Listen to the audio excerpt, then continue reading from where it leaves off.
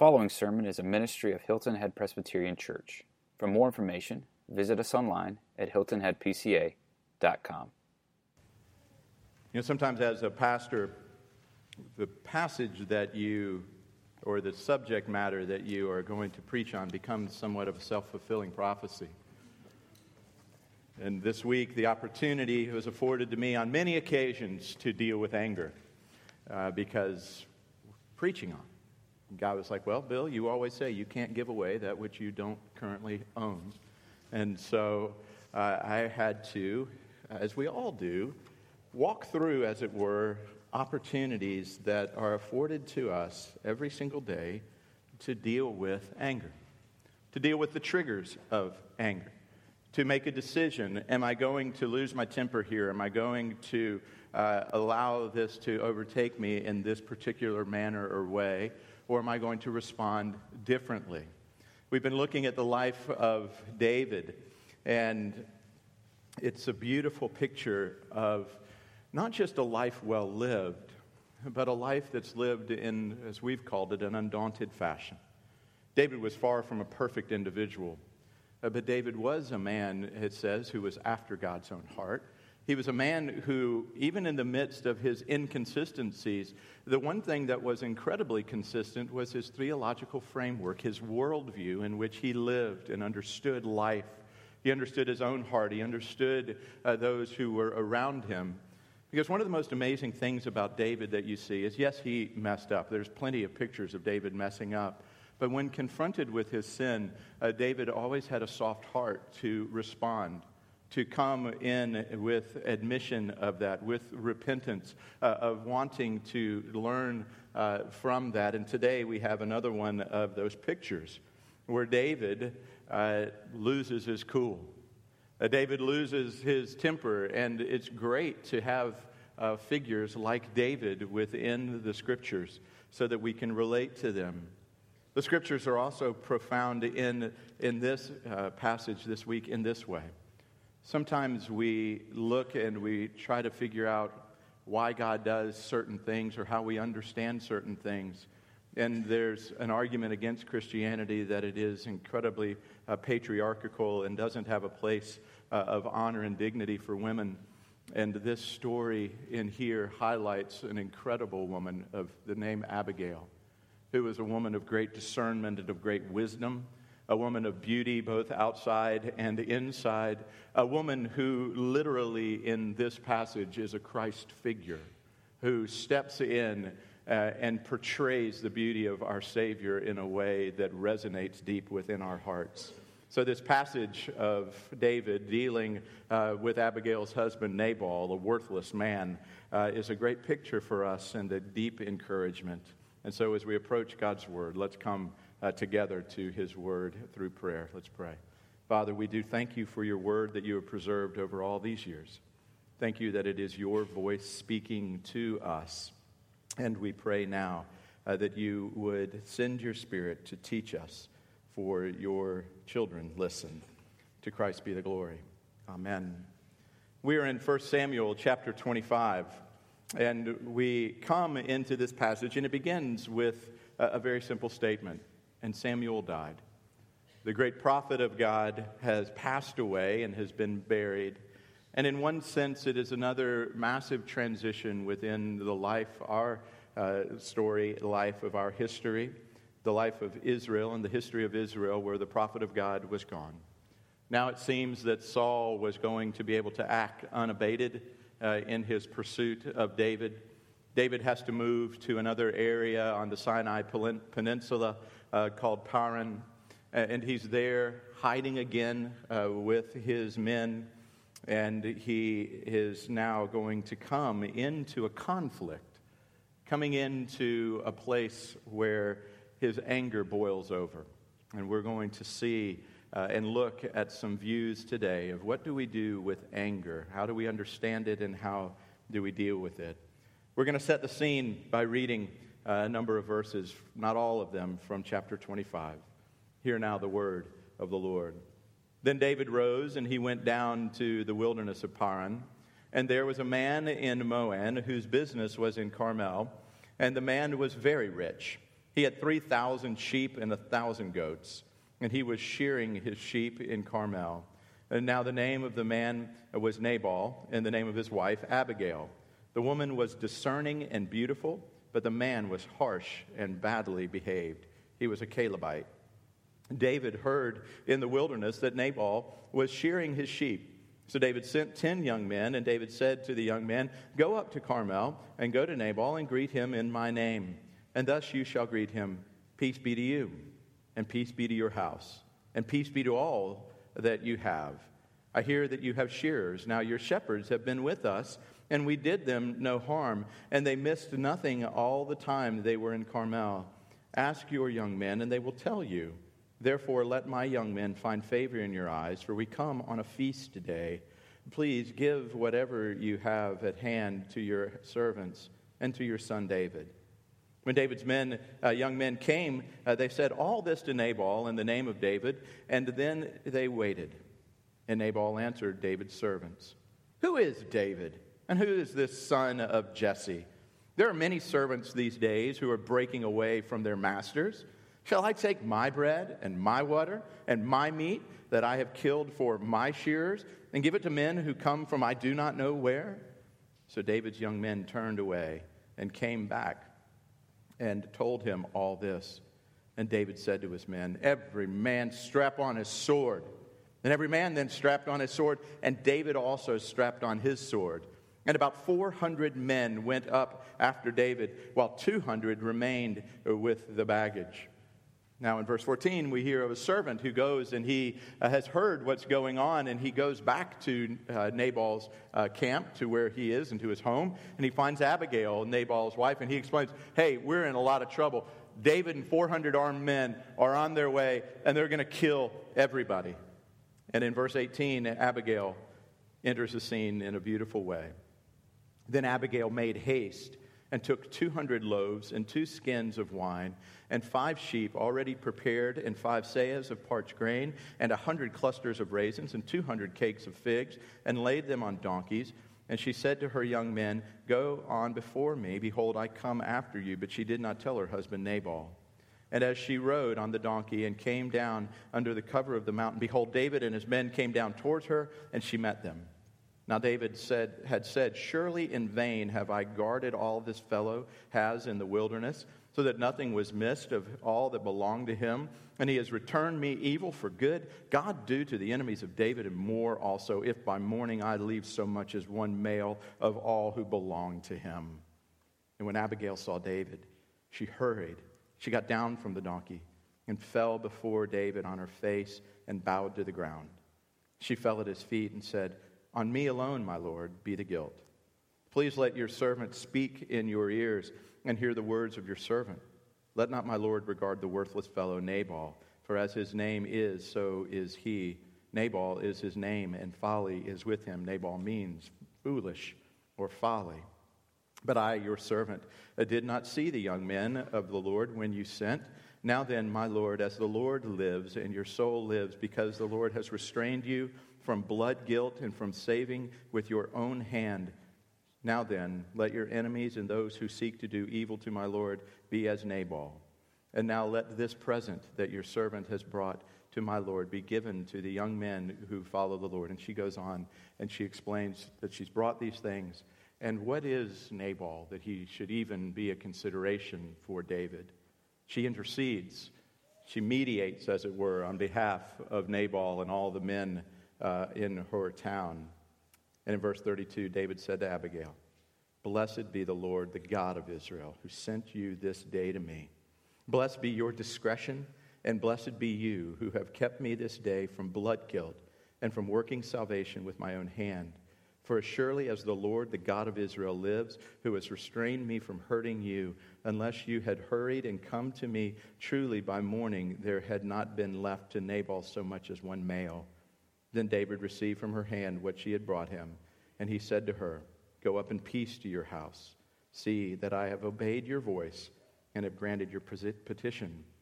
And Abigail goes back, and she speaks. She was to come and tell Nabal, but her worthless, foolish husband was having a drunken party. He wasn't concerned that maybe he had just offended the future king of Israel and his 400 men with swords were on their way to destroy him. He was drunk and at a party.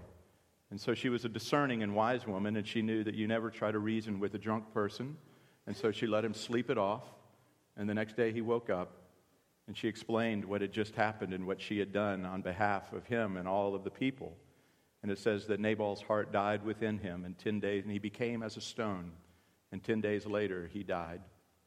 And after that, David came, and David took her as his wife. And in that, the very people that he was going to destroy, he became their guardian and their protector and their king. So it's a fascinating story.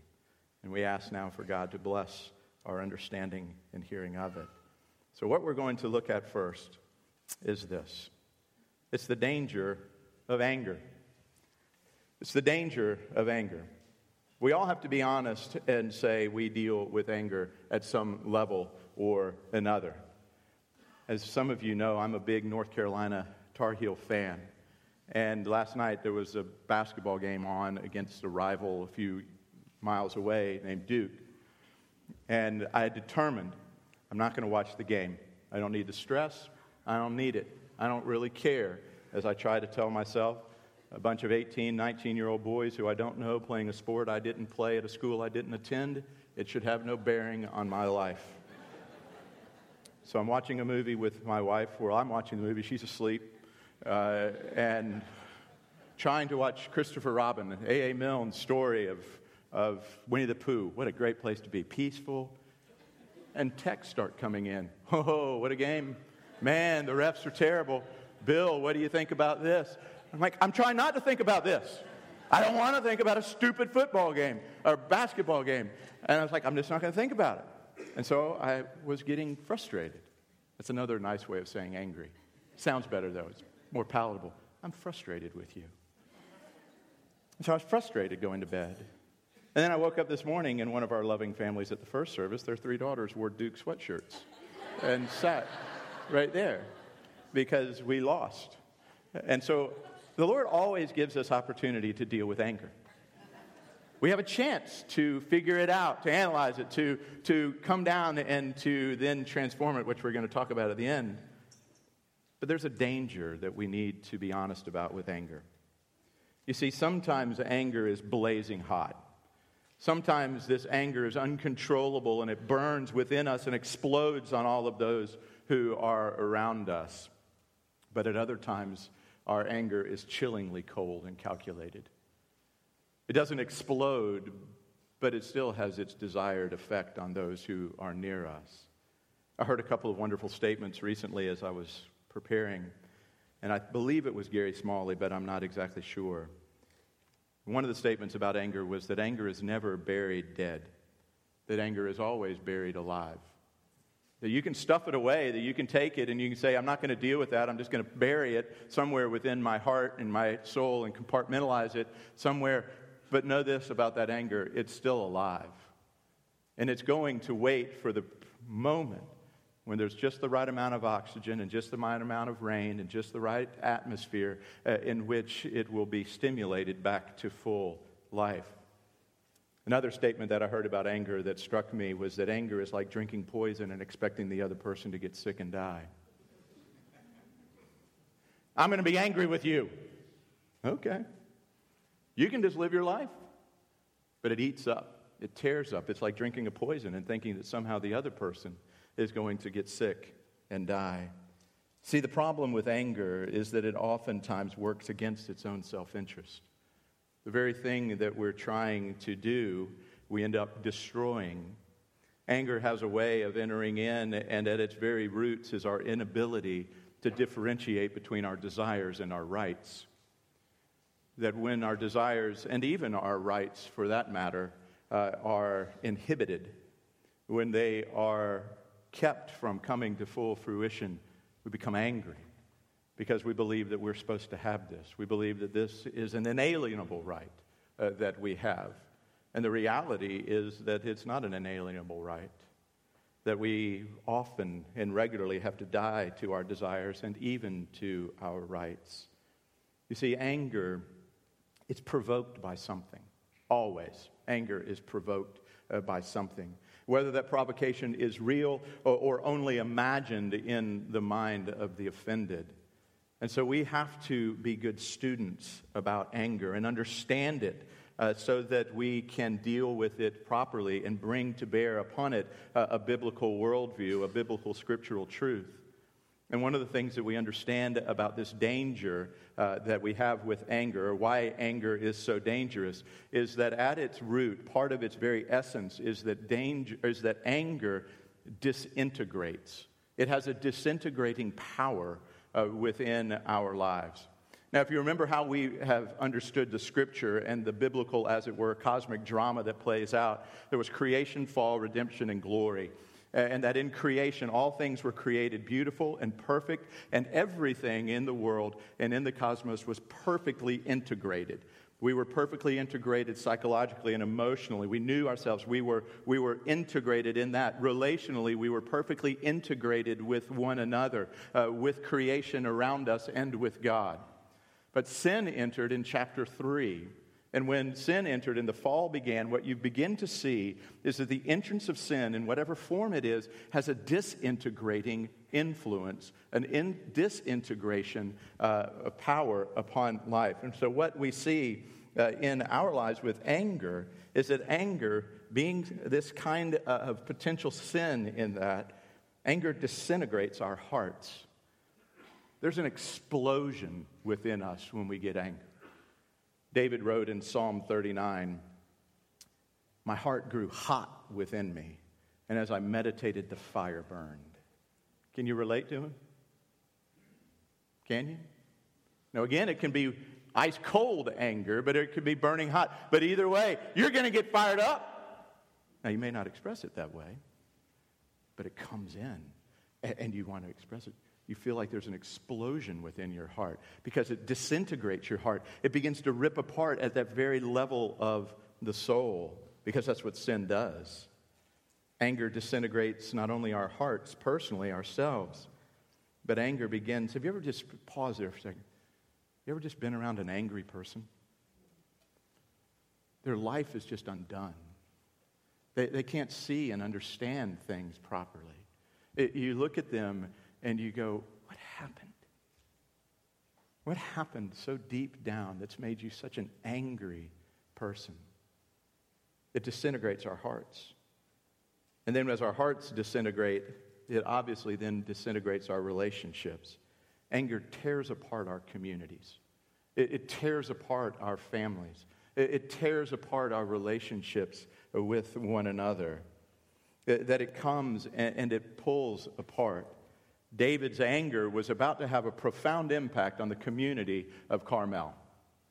David was angry. And David said, "Let's get the swords, boys. We're going down for blood. And if there is one man alive by tomorrow morning in all of Nabal's company, then we have failed, and we're going to do this." Do you think that would have had an adverse effect on the community relationship in Carmel? Absolutely it would have. Now, David may have been able to rule it, but he would have ruled it differently. He may have been able to own it, but he would have owned it differently. It has a way of disintegrating relationships.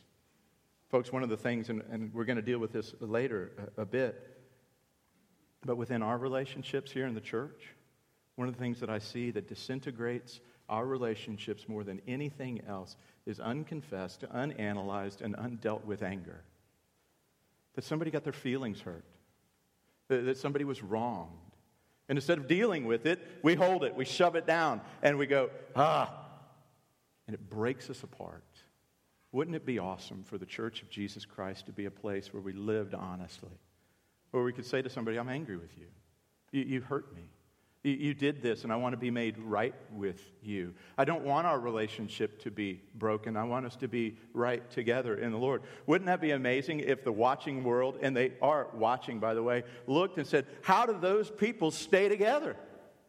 How does this group of people who have almost nothing in common seem to be able to live together at shalom, at peace, in a flourishing sense? How is it? And I think at the very heart of it, it would be we deal with our stuff. We deal with our hearts and we deal with our anger. And then the other thing about anger that it disintegrates is not just our hearts, not just our relationships. It disintegrates our wisdom. It disintegrates our ability to think rightly. You see, when anger enters into the scene, reasonable thought exits. There's not room for both of them. When you've heard the statement of a blind rage, there literally is such a thing. That it blinds us to reason, that we do things and that we wouldn't normally do. And you see this with David. He wasn't thinking right. He was overtaken with rage. And you know why he was overtaken with rage? Do you know what the big deal was? He got insulted. Who is this David? Who's this son of Jesse? Why am I going to give him my stuff to do? He felt slighted. He felt small. He felt marginalized. And like any reasonable person would do when they feel marginalized, slighted, and everything, in our day and age, it would be, hey guys, load up ARs, we're going to school. I'm going to take everybody down. No, of course not. That's not wisdom. But that's anger which takes into the heart and blows apart our ability to think reasonably. Because have you ever tried to reason with an angry person? There's always self-justification and self-righteousness that comes out. Because you see, anger disintegrates. Anger has a way of ripping apart. And I come out of the gate strong on this because I want us to recognize the danger that we have with anger in our lives and in our communities and in our relationships. And we need to deal with it. And all of us are susceptible to it. You know, the great part about chapter 25 is it comes right after chapter 24. And you know what chapter 24 was all about? You remember? I preached on it last week, folks. Kidding. I did actually preach on it last week. David showed incredible restraint to the man who tried to kill him, to the man who's been talking badly about him all throughout Israel and Judah. That David, in the cave, had restrained his men from doing wrong and hadn't done wrong to Saul. And he bowed with great humility before Saul and said, "Why are you even concerned about me? I'm a flea, I'm a worm, I'm a little guy. You're the king. Why should I be of any offense to you?"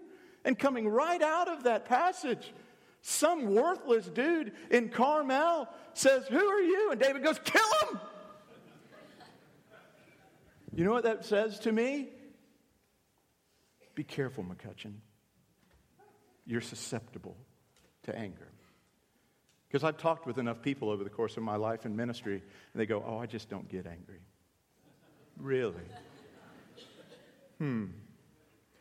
You're the most dangerous kind. Because you don't know it. But I promise you, everybody around you does. Anger is a danger that we need to deal with in our lives, and it is universal. It is a human condition. So, what's next? We need to be able to differentiate about anger, to understand anger well. To the second major point that I want you to get today is this: not all anger is the same. Not all anger is the same. Because in the Bible, not all anger is considered wrong and sinful. Hear that. In the Bible, biblically speaking, not all anger is considered wrong and sinful. Astoundingly, the Bible speaks of anger in positive terms. Because according to the Bible, anger is basically a good thing. Now, it's been corrupted by sin, but at its core is a good thing. Notice in Proverbs chapter 16, verse 32, "He who is slow to anger is better than the mighty. He who rules his spirit than he who captures a city." Or Paul writing in Ephesians 4:26, "Be angry, but do not sin." Be angry, but don't sin within your anger. What those two things are saying is there is an anger that is biblical, scriptural, and good. Now, it's affected by sin, But there is an anger, and that kind of anger, the way that the writer of Proverbs, interestingly enough, most likely David's son, Solomon, wrote, said, here's the kind of anger that's good. It's a slow burn. It's a slow anger. It's a reasoned anger. It's a tempered anger, not a temper anger. John Chrysostom, the great Christian preacher and early church father, said it this way when he was writing about anger. He that is angry without cause sins, but he who is not angry when there is cause sins as well. For unreasonable patience is the hotbed of many vices. Hear that again. He that is angry without cause sins. We would all go, yeah, if you're angry without cause, that's sin. But he who is not angry when there is cause sins as well. You see, not no anger, and it's not hot and furious anger, but it's a slow anger that we're to understand and to have. You see, slow anger or a moderated or temperate anger is the way that we should be. And here's why we can say that. God is slow to anger. God has within himself anger. And if God has within himself anger, anger therefore can't be sinful in its perfect and pure form, in its natural condition, not its unnatural, sinful, affected condition. You see, David's anger towards Nabal was anything but a slow burn. David standing there. And by the way, here's a little bit of the background story. David was in the mountains. Nabal had a bunch of his sheep and everything up in the mountains with shepherds. And there were others who would probably come in and attack and would take some of his sheep, maybe kill his shepherds. And David's army, as it were, played the part of protectorate for Nabal's flocks, for his wealth. And it was now shearing time, and there was tradition within the Jewish tradition that at shearing time it was a great feast and a great festival. And so there was an expectation of a tip to the waiter, to the one who protected the flocks. And so all David was doing was following what would have been Jewish tradition, and any generous and reasonable person would have said, thank you for taking care of my armies. And David said, hey, I didn't take a single one. Now, I could have, but I didn't. I treated you with dignity and with integrity, and we would just like some. And interesting, what he asked for wasn't to feed the entirety of his army. He just said, give me some. They were hungry. They needed food. They'd been on the run from Saul. All of these things had happened. And David got stiffed. He didn't get the tip. He didn't get 20%. He didn't get 15%. He didn't get 10%. He didn't get anything. And David, the slow, reasoned, temperate man that he is, said, what? Kill them all! Swords, boys! I got mine. Actually, it would have been over here. It would have been on his left side. Everybody strapped on, and they were ready to go.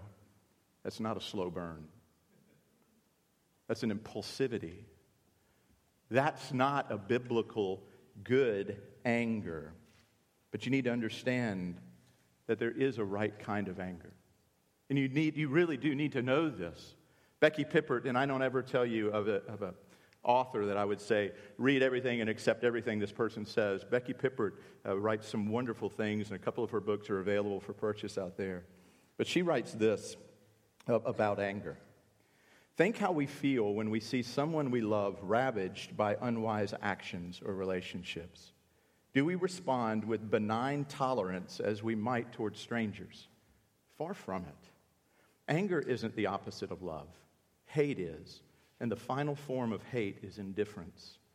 The more a father loves his son, the more his anger rises at the drunkard, the liar, the traitor within the son.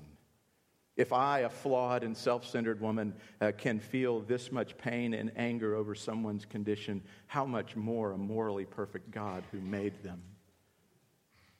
True love always gets angry. When all those students were killed in Florida, you should have been angry.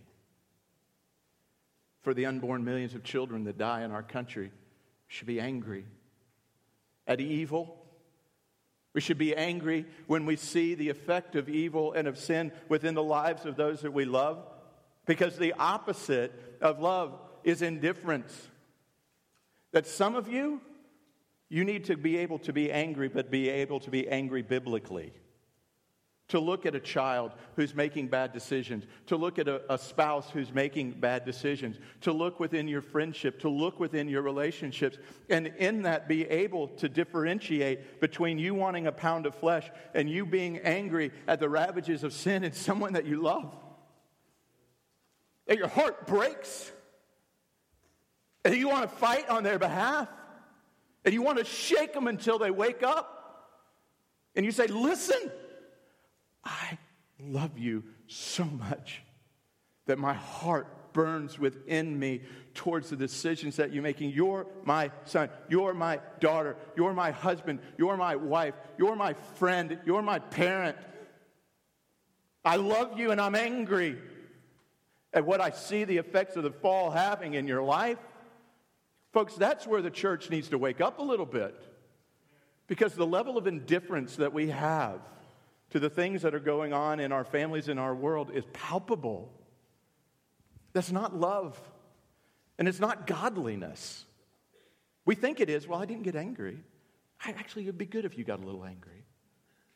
Are you upset at all? Over anything? Is there a heart? See, anger, this kind of anger, true love, always gets angry. Anger in its uncorrupted origin is just love moved to deal with a threat towards someone that we love.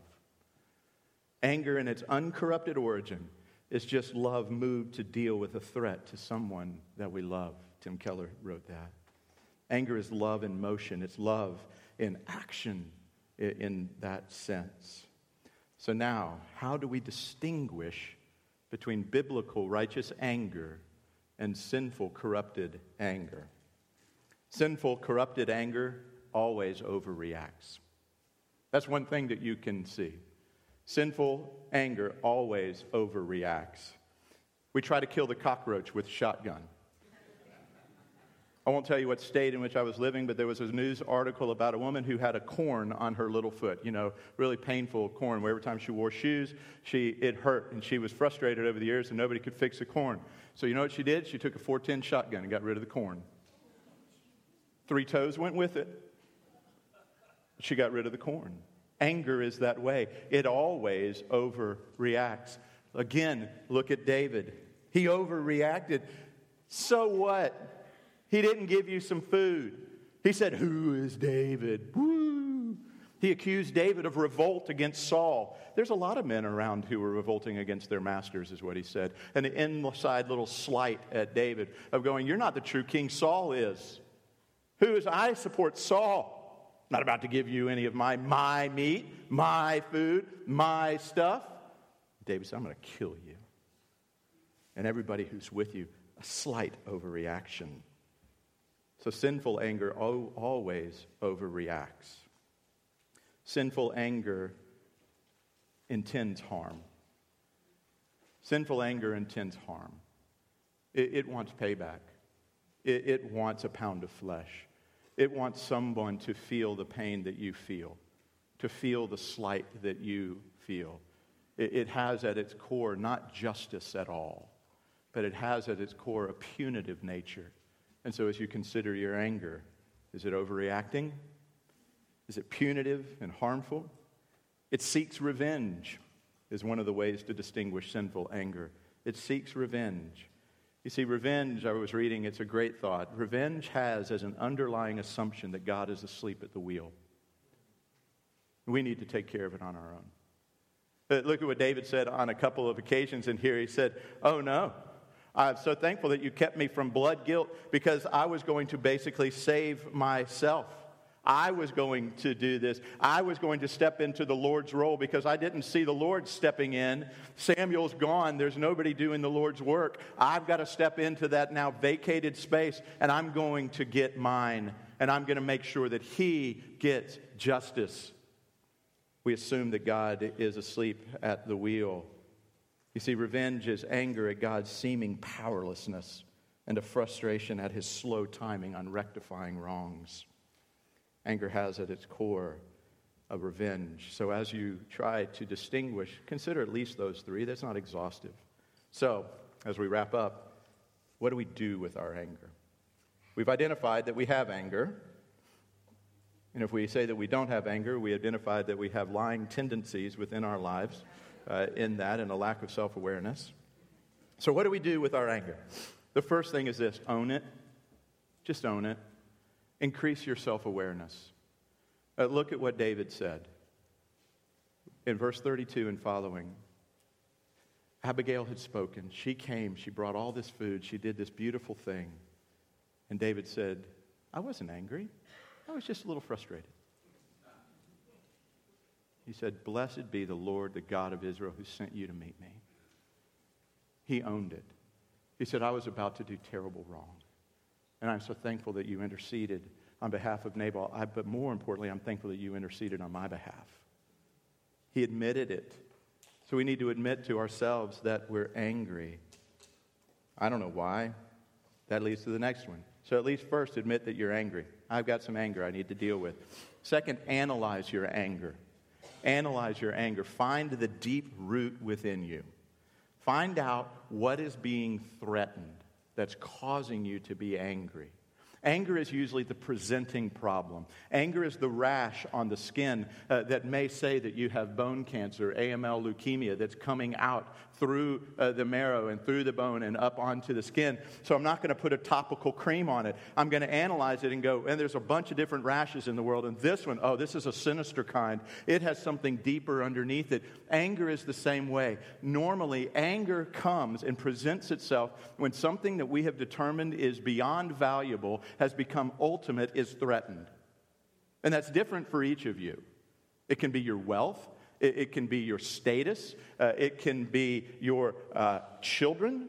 It can be your marriage. It can be whether you're married or not. It's all of these things. And when they get threatened, when somebody threatens them, we get angry. They go, hey, you got to protect me. This is your reputation. Someone just dissed you. Someone just spoke ill of you.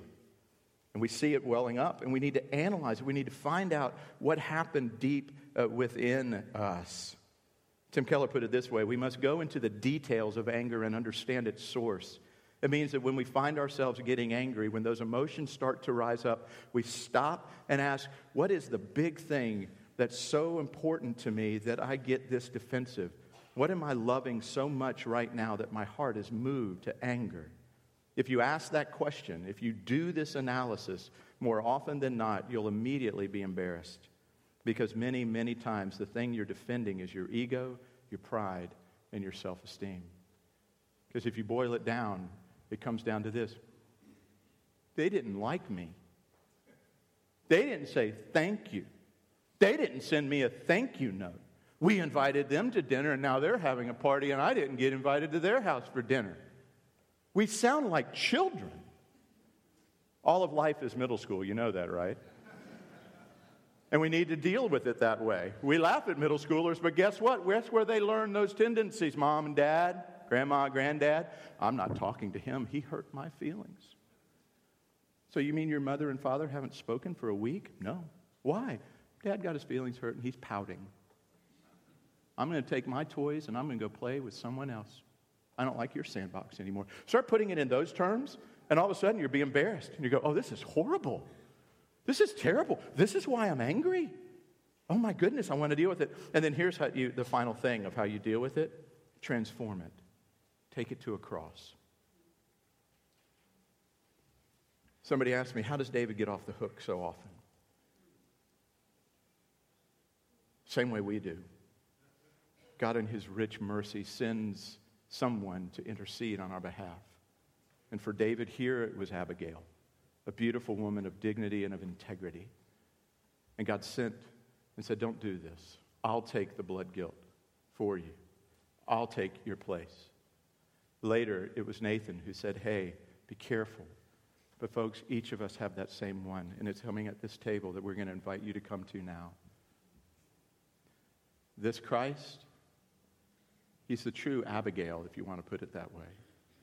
He's the one who said to his father, I'll take their blood guilt. I'll stand in their place.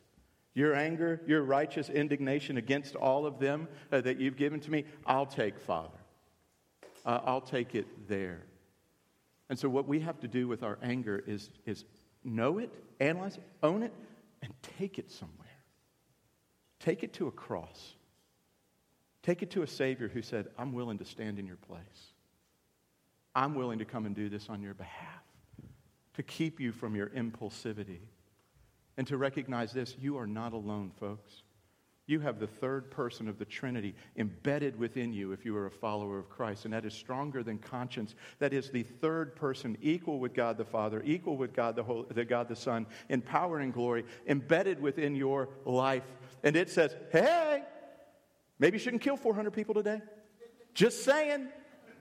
Maybe because there is no test and there is no temptation too great for us that we can't overcome by the power of God and His Spirit. So come to this table today. Bring your anger here to the only one who was truly just in all of his anger. And He poured it on Christ so that you could get mercy and grace. Let's pray. Father, we thank you for your great mercy to us. And we come now to this table. And we have confidence to enter now into this sanctuary by the blood of Christ and by the new and the living way that He opened for us through the curtain. That is His flesh. And since we have a great high priest over the house of God, let us approach with a true heart in full assurance of faith, with our hearts sprinkled clean from an evil conscience and our bodies washed with pure water. So, Father, hear now our confessions to you, that you would take all that we have and you would put it on a cross and find forgiveness in Christ on our behalf.